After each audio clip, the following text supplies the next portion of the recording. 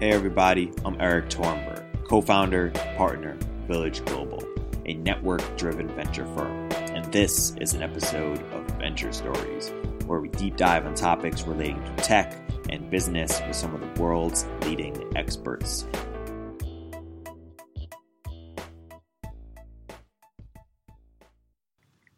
Sarah Ann, welcome to the Village Podcast. Thank you guys for coming on. Thanks for having us. Thank you. Okay, so in the era of Facebook, why build another social network? Why build a consumer social company when Facebook is dominant? They will acqui-hire, they will copy. Why even think about it? Yeah, so we saw this really big opportunity as millennials especially are becoming parents. So 90% of new parents now are millennials. And the really interesting thing about millennials is it's the first generation that has grown up with technology. I'm a millennial, I'm an older millennial, but I got my first computer in kindergarten. I've had Facebook my entire adult life. And so we're used to solving our problems with technology, everything being a swipe or a tap away, and getting our parenting information online. So we're becoming parents and we're turning to the internet and we're turning to Facebook and Google for solutions to our parenting problems everywhere, for everything from finding childcare to what to do this weekend. And that information turns out not to be online. So it's one of the few areas that hasn't really come online yet. It hasn't really. Why isn't it on Facebook? Because parents are on Facebook. Everyone's on Facebook. Yeah. So I think one of the things is that with a sort of niche identity play, which is what parenting is, you have to go deep in that area and address their needs as parents. And, when you think about Facebook, your network, your social network that you've had of, your friends in high school and college may not be the same identity that you have as a parent. It's this opportunity to make new connections and have new sources of information. And we're finding that's especially true when it comes to local information. So people are turning to Winnie to get answers to where to find childcare or when's the library story time or what are good camps to send my child to. And they're not finding that information on Facebook, just posting to their college friends or whoever their old connections were. And was the original vision that it was going to be more Yelp-like and less social-like, or was it always both at the same time? Or how has the product evolved? Yeah, so Winnie, just to give a quick overview, has a sort of Yelp-like feature where you can search for all kinds of local information, everything from childcare to restaurants with changing tables to great playgrounds nearby. And all these places have lots of data that's crowdsourced by parents themselves who review and provide this information. But we also just sort of have a parenting community where you can ask questions and get advice on all kinds of topics, whether they be local, like what's a good place for swim lessons nearby, or just general parenting questions, of which you have many throughout the sort of 18 years which your kids are in the house. And so we're finding that you may come to Winnie with a sort of parenting query, like where do I find childcare? Where do I send my kid to preschool? But you sort of stay because it's a resource that can help you through tons of questions and all the stages of parenting your kids. So you're sort of building a database of all things parenting. I mean, how do you guys think about it? Yeah, I mean, you could call it a knowledge base. I feel like I'm dating myself even using that term. It's kind of an old idea from the early internet. But in the same way that Quora is both social and a resource and a search product, is kind of like Winnie is sort of that as well. It's both social and a resource full of evergreen content and information that's useful at all different points in your parenting journey. And what makes it possible for us to do that at scale, certainly, is the fact that it's a crowdsourced platform that's powered by the people who are in it.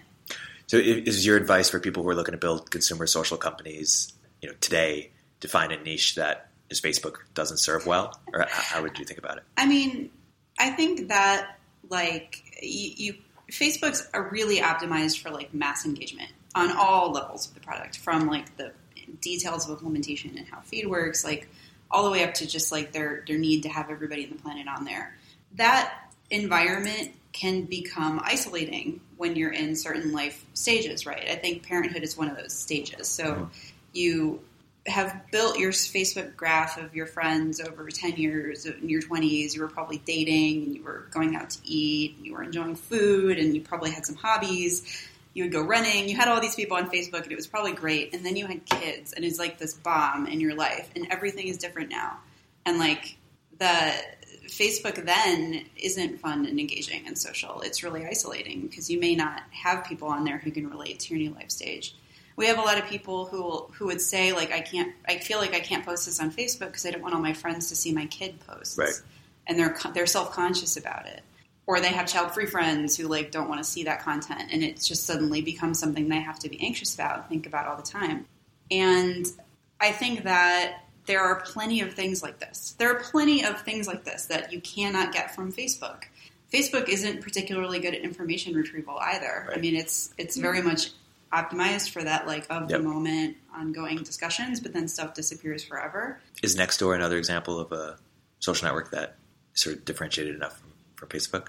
I don't know. Really? Nextdoor is interesting. I mean, I think that the idea of, like, making a better, more mobile-friendly Craigslist is not a bad idea. Craigslist has been a pretty enduring product because it serves a need people have. And I feel like Nextdoor is well-positioned to just fill that need and kind of take up the mantle of Craigslist. I don't think of Nextdoor as a social network. Got it. It's like it's a tool I can use to contact people near me, almost more like a communication tool. Yep.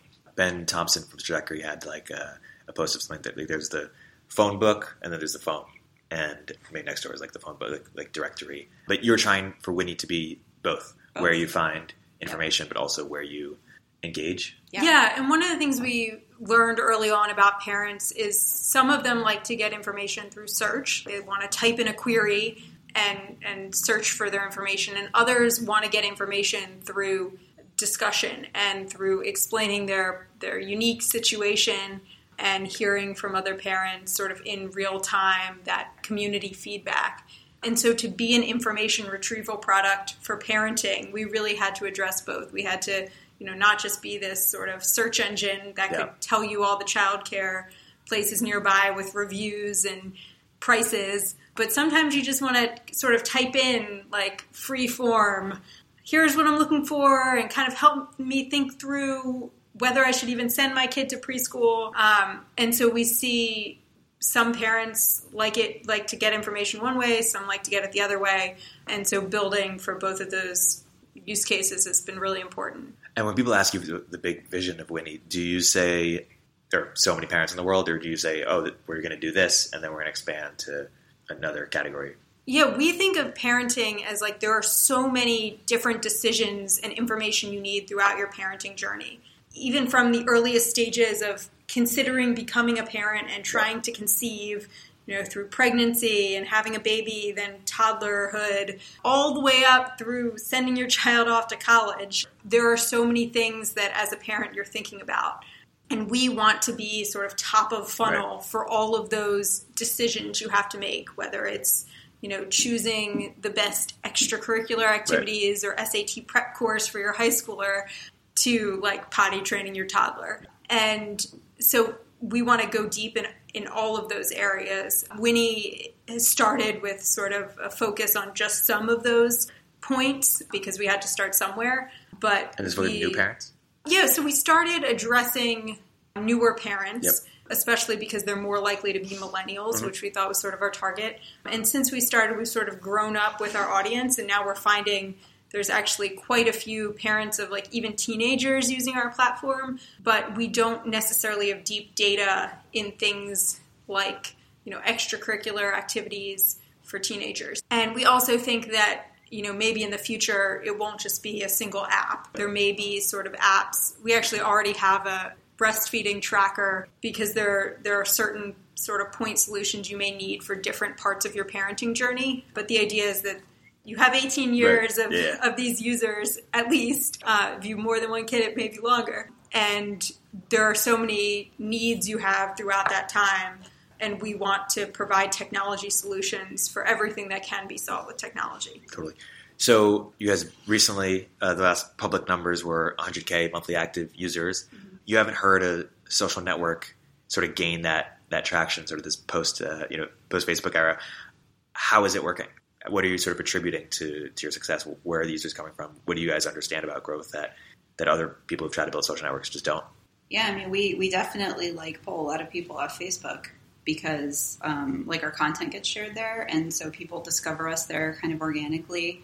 And so that's kind of one place that we touch people for the first time. We found that having our apps and being a mobile-first company has been really advantageous. It is kind of the only app for parents, and in a sense that has worked really well for us because it enables a certain word-of-mouth spread that has been really good. We have been featured in the App Store a bunch of times. I feel like we're kind of in a category alone there too, and it has led them to want to give us more editorial coverage. We definitely have a search play, and the fact that we have tons of long tail content that's always growing and amassing on every parenting topic you can imagine. So we start to get organic search traffic on all these daycare place pages, or a local play page that's the best playgrounds in your town, and then that now is true all the way across the country, so it doesn't even have to be local traffic anymore.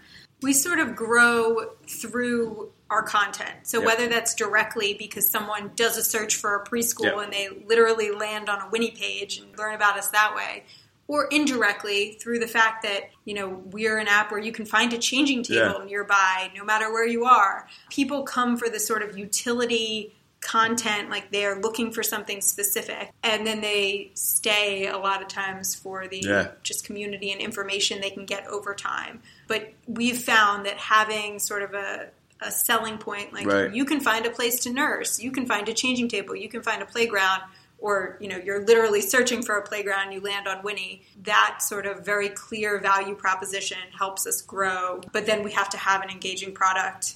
And that's sort of what our feed of content that's personalized does to keep you around. And how do you, when you build the social network or marketplace, you have to bootstrap the content somehow. So for Product Hunt, for example, we had a lot of awesome people in the beginning, and then they would do sort of Q&As, and then people would want to read and be a part of that community and to sort of set the tone. How did you bootstrap your content?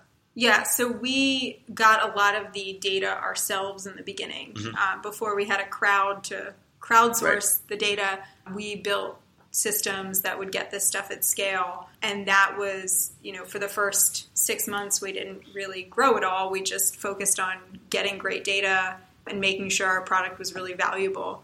And now the nice thing is that we can grow through our users. So every user that comes on gives us some portion of unique content that can bring on more users. But definitely in the beginning, we focused on, let's just get this data and content ourselves. We built a lot of tools and technology to do that at scale. We still do it to have really deep data. We recently did that for our childcare, winnie.com/childcare. We had to build out this database of daycares and preschools ourselves. And then that sort of got everyone using the tool. Come for the tool, stay for the network. You guys have both been at consumer companies, Google, Twitter, Postmates. Quora? I guess Twitter and Quora are the most sort of social of those. What have you learned from your experiences there, or how they operated that you either did or didn't want to do as you were building Winnie? I definitely learned at Quora that there's a human element to content quality, and to some degree to having a not toxic community. Yeah. You really can't forgo that, but that with the right tools and technologies, you can make a single person stretch an amazingly long way, such that Winnie still at our current size doesn't even have a full-time moderator, but our content is fully moderated. It's categorized by humans. Everything that's posted on the platform is seen by a person to make sure that we're... And is the person an employee or the person is moderator? Or? Yes, it's an employee. Okay. So one of your first hires is content moderator. Well, Sarah and I did it ourselves for a long time. So our very first hire ourselves. It's very important to us that the content is high quality and that the community is a good resource in and of itself, and not something that is draining, dramatic, stressful, that sort of thing. So we started out with our rules of conduct and we enforce them, but we built a ton of tooling that helps us do that at scale very easily. And I think it's really important that we did that. And I feel like at Quora at the beginning, there were a few ideas that were wrong. Like we thought users could be moderators, and it turned out that wasn't a great idea. So we had to bring it all in house. And say more about that. Why can't they? Or like, does Reddit get it to work? I mean, well, in Reddit's kind of different because like it's not a brand that's controlling that community. Right. It's the community gets to decide its own rules and enforce them. So that makes sense that there's user moderators. But I think when you're building your brand sort of is your community, it's just very difficult to outsource that work. And it sounds like it's going to be such a great idea because you kind of get the free labor. But in reality, you end up spending so much time managing those people, like you might as well have just done it in-house and then had like, you know, the reliability. You could train that person and then like the company would decide its content policies and they would be enforced consistently. But we rely on user signals to quickly take action on content. Right. And that's the tooling that we built really early on. Yeah. So we don't have to be, looking at every piece of content because anything that is even questionable will come to our attention almost immediately, which is nice. Yeah. Crowdsourcing is fantastic for giving you signals. And then a human makes a judgment about what to do with the piece of content or the bad user, potentially bad user or whatever. And so that's something that's been really good. Another thing that I think we learned, or I sort of brought from Quora, was the importance of owning our own taxonomy of the content. And that's just strictly like a sort of a consistency thing and a technical implementation thing. So like when we launched the ability to like tag Winnie's content with various topics, we created the topics, we own the topic taxonomy, and we don't like allow for user-generated topics. And that's different from Quora. Originally, you could create topics, and I think that was designed to like bootstrap a really big topic tree quickly. But it also became like a huge burden and a big mess because like people's brains are just wired to think of things differently. And then you start having all these like duplication issues and synonym issues and spelling issues and all those problems. So we knew we wanted the content to be organized extremely well. And so we kind of took it on ourselves to make sure that the organization system is consistent. When you see other people who are building consumer social companies in particular, they fail. Why are they failing? Is it because they're not starting with a tool? Is it because they're not focusing on the right use case? Because they don't understand the right content moderation or tooling components, whether it's social network or communities? What do you think you guys understand that or have in terms of skill sets that other people don't? Success be different. It seems like a lot of people fail to grow, and that can be caused by so many things. It's hard to speculate. I mean, maybe they didn't have product market fit. Maybe the community like grew too large and fell over. It seems like if you look at the people who have tried to build communities in the past, like maybe 5 years, the biggest issue is simply that they have failed to get real traction. What's your belief about anonymity? Yeah, so this is really important to us. And actually one of the reasons a lot of people use Winnie, we allow you to post anonymously, which is really important in parenting, especially because we see lots of content that people would not feel comfortable asking about. And so we, not just anonymity, but we also found that privacy was something that some parents care about. And so providing the right tools where you can have anonymous posts, you can keep identities private, even when sharing photos, these things all encourage content contribution and help us just get really great content onto the platform and make it a community where people can speak their mind and be themselves and be really honest. It's not the Instagram view of your life necessarily. Yeah. It's not a highlight reel, but I think that really resonates with our audience who's looking for real information and real solutions to their problems. How do you guys think about monetization once at scale? Yeah, so we've been entirely focused so far on just building a great product and making it useful and growing it. And I think that's actually one of the things that set us apart from a lot of even parenting companies that immediately they see this really lucrative market, which is parents, and they immediately try to make a buck off them. It's really important to us that our core product is free and remains free, where we really want this information to be accessible and useful, and we're a crowdsourced platform, so we never want to limit our growth. And so I think, even when we eventually do monetize, it will be through things that still allow the core product to remain free. One of the really interesting things we've seen so far is we have all these providers now, so local businesses like the childcare the daycare down the street or the kids' play space or a class or a camp that are now getting a lot of business through Winnie. So people are discovering their daycare through Winnie, and they're actually calling them up and they're saying, I found you on Winnie. Do you have any openings? And so that provider is now coming back to us and being like, you sent me 2 students for my new preschool class. Can you send me 5? Right. Can I pay for that? And especially these local providers, they don't have really places to reach a local audience of parents. And so the fact that we're already seeing demand from them for the ability to reach a wider audience. And that's the Yelp business model, right? Yeah, have access to like tools and special features. Like we think there's a real opportunity there. And the nice thing is we already sort of reach these providers at scale without a sales team. So it'll be a nice sort of source of revenue when we're ready to turn that on. Why has Yelp struggled? Or is that sort of a relative term based on how successful they are? Necessarily. I guess relative to expectations. I think they have a bad brand. And I think that a lot of people are kind of over it with Yelp. And I think that has been largely due to their inability to move a very successful web company to like the mobile first universe. And that still plagues them. And that's part of it. And then I think that there's also the fact that they just kind of got a lot of bad juju for the way that they strong arm like small businesses. And that's how they've made all the wonderful amounts of money that they've made, that they're good at that. And it's a business model that works. Clearly, people don't necessarily like it. And I think that's contributed to sort of a bad image. But I would not say they've been unsuccessful. I mean, they're still a massive company, bigger than most. I just think they don't have the most modern, most favorable brand out there. They're not the new hot thing. But the fact that they're still around and still printing money, I think speaks volumes for, when you kind of get this data and information at scale, it can contribute value back to your company for a really long time, even if you don't update your brand or become mobile. So that's sort of what they've done for restaurants. We're looking to do for everything else that doesn't have a presence.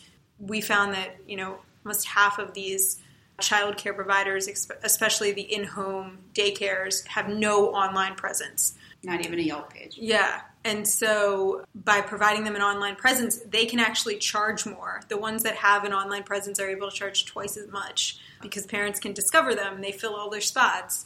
And so, I think we're providing a valuable service and sort of in some ways taking the Yelp playbook of what they did for restaurants and doing it for all these businesses that are trying to reach an audience of parents.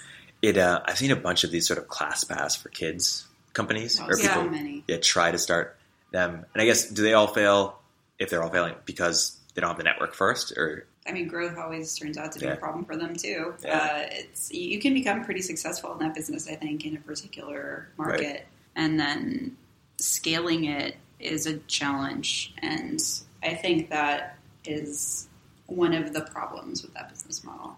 Yeah. I mean, something we've seen sort of as a theme in parenting is problems are extremely acute, but at a point in time. Mm-hmm. So if you ask a new mother, she might say breastfeeding is the biggest challenge for parents everywhere. But that's a moment in time and you figure it out or you stop doing it and then you move on to, potty training or, finding a preschool. And I think, in some ways the sort of kids' activities are a similar phenomenon where it is, fairly acute when you have kids that are, maybe toddler age to the time they enter preschool and you need something to do during the day with them. But that's a period in time. And so, I think it's harder for these sort of point solutions to get traction and growth, but I don't think it's impossible. Like the needs are acute for a point in time, and there have been very successful companies that just solve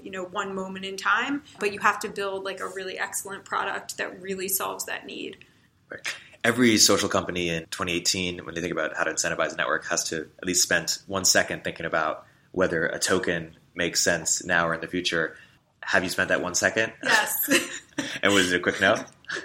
No, there's actually I think there's a company some parenting company in China about to ICO or already did that has like tokens that you can maybe rate products and buy products on their network.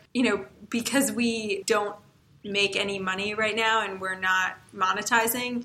I think for like a token to be a successful part of your product, it has to be integrated into what your users are doing in some way, in some meaningful way. And so that doesn't make sense for us right now.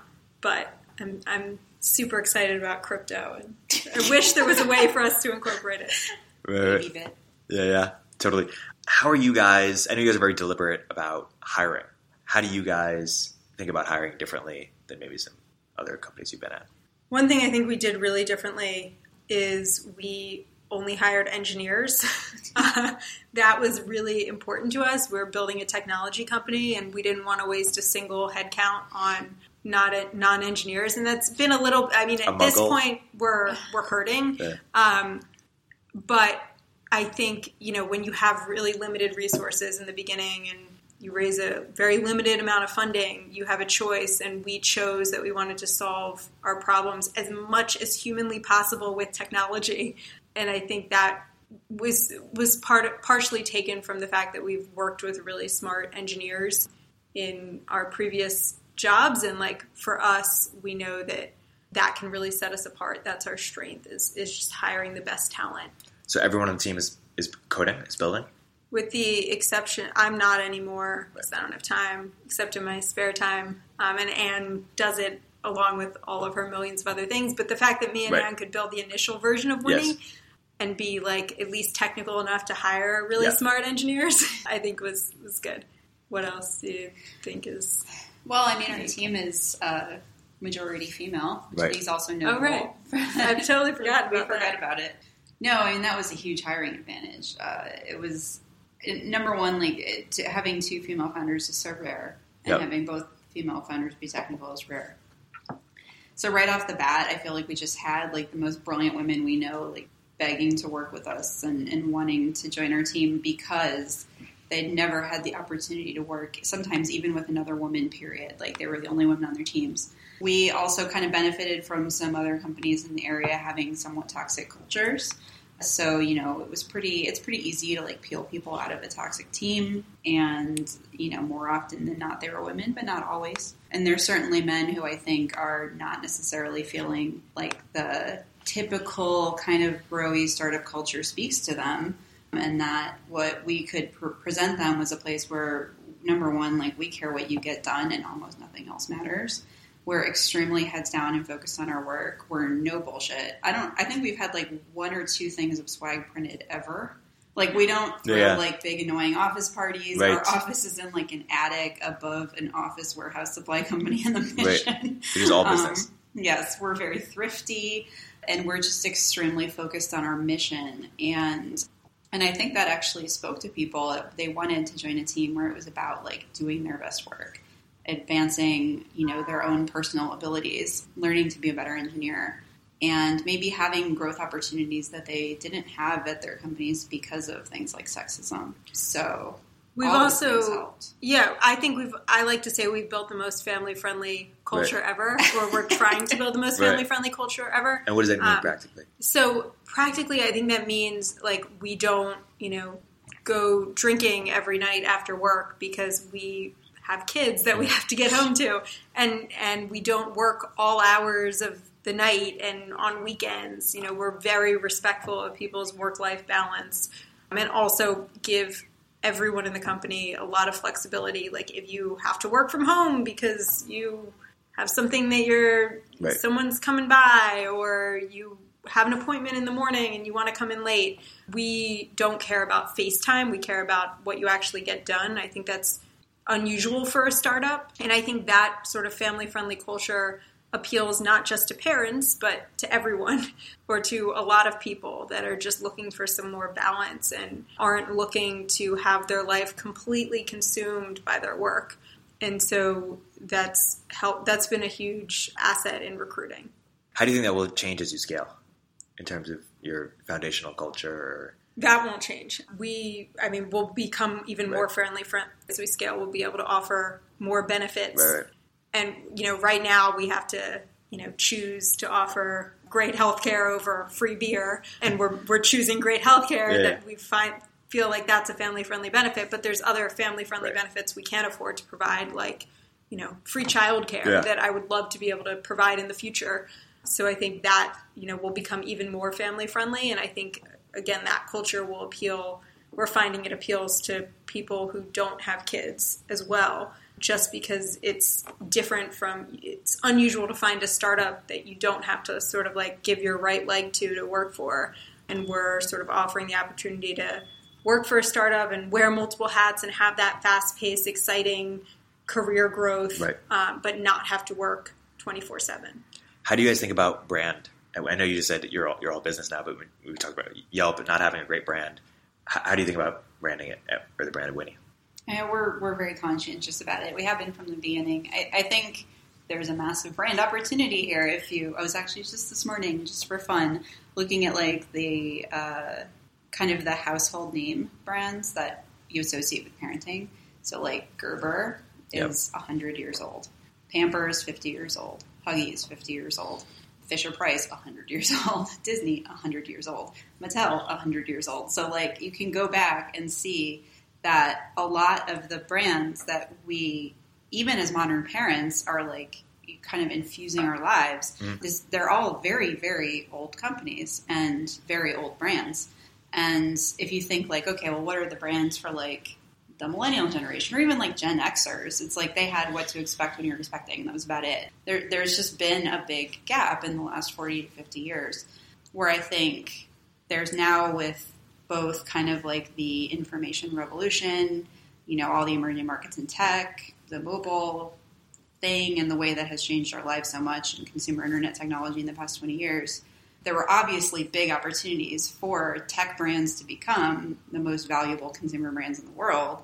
I think there is now a big opportunity for a parenting tech brand to become an extremely valuable brand. And so we wanted to be careful about it. And like some of the decisions that we made early on were like having something that's approachable, that you feel like you can trust because you're retrieving information for like the most important thing in your life and the health and well-being of your children. We want to make sure if you look something up on Winnie, you're getting good information. So there's like a content quality piece of that. The brand itself is gender neutral, which is very rare. It's pretty typical, I think, in more recent years, ironically, more typical that like the brands have like gone on the gender line, and there's a lot of stuff that's like mommy whatever or such and such mom or, whatever, circle of moms, what have you, which I feel like isn't really a good look in 2018. There's a lot of dads in our generation who are primary caregivers. The world is just very different. Like, you don't get a job at a company and then work there for 30 years providing for your family. Men know this. And so a lot of men, I think, in our generation are preparing themselves to be the primary caretaker. If not right off the bat, then at some point. And people are getting more creative and flexible in their family arrangements. So what's the split of Winnie users? It was originally 50-50. And it's now down to, it's hard to say because we don't collect demographic information on our users. Right. So we kind of have to guess from other sources of this information. It looks to now be about 30% men and 70% women. Cool. And that to me is still like a huge number of people to leave on the table just so you can have a mom-oriented brand. Like, I just don't want that. Yeah, but also we found in our surveys of users that even the moms really appreciate that our brand is for parents, not just for moms. Because whether their family structure reflects sort of more modern arrangements or not, they like the idea that they're not always the ones that have all of the childcare responsibilities and all of the parenting responsibilities. So I think having that brand has also been valuable for us in attracting women to our platform. Right. Sort of ironically, the more we talk about dads, the more that resonates with the moms on our platform. Right. And I know that's, true for me and Anne, but it's been interesting to see that that's true for actually most modern women want to see that you look at families as not just, you look at parenting as not just women's work. When I think of like what you mentioned Instagram highlight reel earlier, when I think of your personal Twitter feeds, I think it's pretty far from, like, I feel like you guys are very real on Twitter about who you guys are and what you're going through, like the highs and the lows. How do you guys think about it? Do you ever like talk about like, hey, should I be saying this to each other? Like, how do you think? No, one of the really nice things about not working at Twitter anymore is that I'm allowed to tweet whatever I want. Right. And no one can tell me what to tweet. Though they still do. They still tell me I can't tweet that. But no, I think it's nice to be real. And I recently wrote a post about this. I think being authentic and open online has actually helped give people more awareness to Winnie. I've written about, my personal struggle with infertility and stuff like that, a lot of our users can actually relate to, or people actually find us through some of the personal stories we tell, which has been nice added bonus. Right. I want to talk about overall consumer social landscape. I want to name a company, and then I want you to say whether you're long or short, and if you have an interesting reason as to why. Oh boy. That you think it will be more valuable in the future or less valuable. Starting with Twitter. I'm looking at you, Sarah. And you have to say anything. You have to go. I think Twitter has a lot of value. I'm not sure it was ever meant to be the massive company that its valuation said it was. I think it was overpriced for what it was and the traction it had, because people saw it as Facebook. Yeah. And I'm not sure it was ever meant to be Facebook or should be Facebook, but I think as Twitter, it still has a really interesting role to play in the world. It's still the place where you can get information before you can get it anywhere else. I think they're going through a really tough time right now, and they have a lot of stuff to figure out. But I think that core product has a value, and you still can't find a lot of stuff that you can find on Twitter anywhere else, and that's really valuable. So I'm not sure I would invest, but I think it can be a lasting product and brand for a long time, and I hope it is. Snap. I want to be long on Snap. I bought Snap. I wanted to love it, everything it could be. I'm also a big fan of Ben Thompson, and he had a lot of, I thought, really cool stuff to say about Snap and what their potential was. I just don't think they actually executed on any of it. And so now I'm not feeling so good about it. Yeah, I'm going to have to say short. How about Quora? Super long. Say more about that. It becomes a Google competitor? I feel like Quora is kind of the back end for Google. That's the one thing Google could never do. If it doesn't have somewhere in its index the answer to your question, it's done, right? Right. But what Quora does is it has built a system that allows you to create an answer to your question through magic. And the thing that is so ridiculously powerful about that, especially at the scale they're at now, is that the scale of human knowledge is so much vaster than we can possibly imagine. It's much bigger than the internet is now. And I think Google can only be as big as the content on the internet. And Quora was, to me, one of the most interesting companies that was in that space of we're going to create the content and create the value. And not just for whatever topics we can imagine, but any topic anywhere in the world in any language. Reddit. Can I be middling on Reddit? I think it's gonna stay where it is. I think where it is fine. Is anyone going to figure out what Secret or Yik Yak tried to do? Anonymous, local. Maybe Nextdoor. They'd be the best position to do that, or maybe Tinder. Are you long Tinder? Never used it.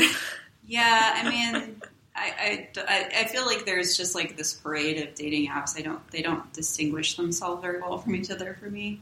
I think Tinder was the first mobile first dating company that, so they kind of won that market, but I don't think this does anything particularly special. And also you churn out of dating, right? Eventually. Besides Winnie, what other big consumer social companies do you think will exist? Or what spaces will be filled, or what opportunities do you see out there for people who are looking at the space? I would say there's still so many opportunities in niche networks. You could go so deep on that. I think if you want to go to Reddit and find these huge subreddits with extremely engaged communities around nail polish art, or is Reddit going to be the Craigslist of social? Possibly. I mean, I think it's a leading indicator that there are certain axes on which you can have really thriving communities. and also like a good way to kind of humble yourself on how different all those communities are, and how like one universal set of rules doesn't govern all of them. We learned that the hard way with Product Hunt. Yeah. We started with tech, and then we were like, let's do books, let's do games, let's do podcasts, and just each one is its own different startup. And my friends at Rap Genius, now Genius, also found that out when they tried to expand from music to annotating sports and news and fashion. Stack Exchange too. Yeah. It's just hard. Yeah. I wonder if LinkedIn will also have a similar, you already see a little bit GitHub, What's wrong with LinkedIn staying where they are? No, I think LinkedIn will stay where they are. I wonder if it will have, if there will be, unbundled, if there will be niche social. We're already seeing that. Yeah. I mean, like, there's, like, a LinkedIn for chefs. Yeah. That's, like, it is a version of that product, but it's for this, like, very specific market. Facebook's not going anywhere. Not going anywhere. 10 years from now, it'll be the dominant. I mean, I think of Facebook now as, like, they just have so much money and so much engineering talent that they are like Google, and that they will be a lasting technology company at this point. Even if the users are using other properties, they as a company, they're going to be around forever, or for the as long as technology is around. And what happens to Twitter? Do they go private? Does someone, like, just a rich person buy them? Do they go out of business? What sort of last advice do you have for people out there who are inspired to build something in the consumer social space? I think one thing is, like, build something you're really passionate about. It will get you through the hard times and will also provide you with guidance and direction. I think for Anne and I, we decided to attack the parenting space, not because it's $1 trillion are spent annually by parents in the United States, which is true, and that's what made it a good opportunity and a good reason to do it. But we were inspired to work on it because we are parents and we feel this pain every day, and we knew that something better could exist, and it was up to us to make it happen. And there are so many ups and downs with starting a company, especially in the beginning. You really have to grind to get any traction and to figure out exactly the right product, that when you don't have a real reason for doing what you're doing and a real group you want to serve and problem you want to solve, it makes it easier to just be like, well, let's just quit and move on, try a different social app. And we really felt like even if we didn't get the initial product right, we knew the problem space was there and that we had to keep iterating until we found exactly the right product to address the problem. And I think, you see this with other social products now too that are specifically addressing needs that a certain group has. I think that's helped us a lot. If I may, please. I would add, because I think this is something that a lot of consumer founders struggle with, is to really start with as much discipline as possible about how your business is going to grow. Like, a lot of consumer social products, I think, start with the founders and their friends, and then their friends' friends, or something like that. And understand that growing in that network is not growth.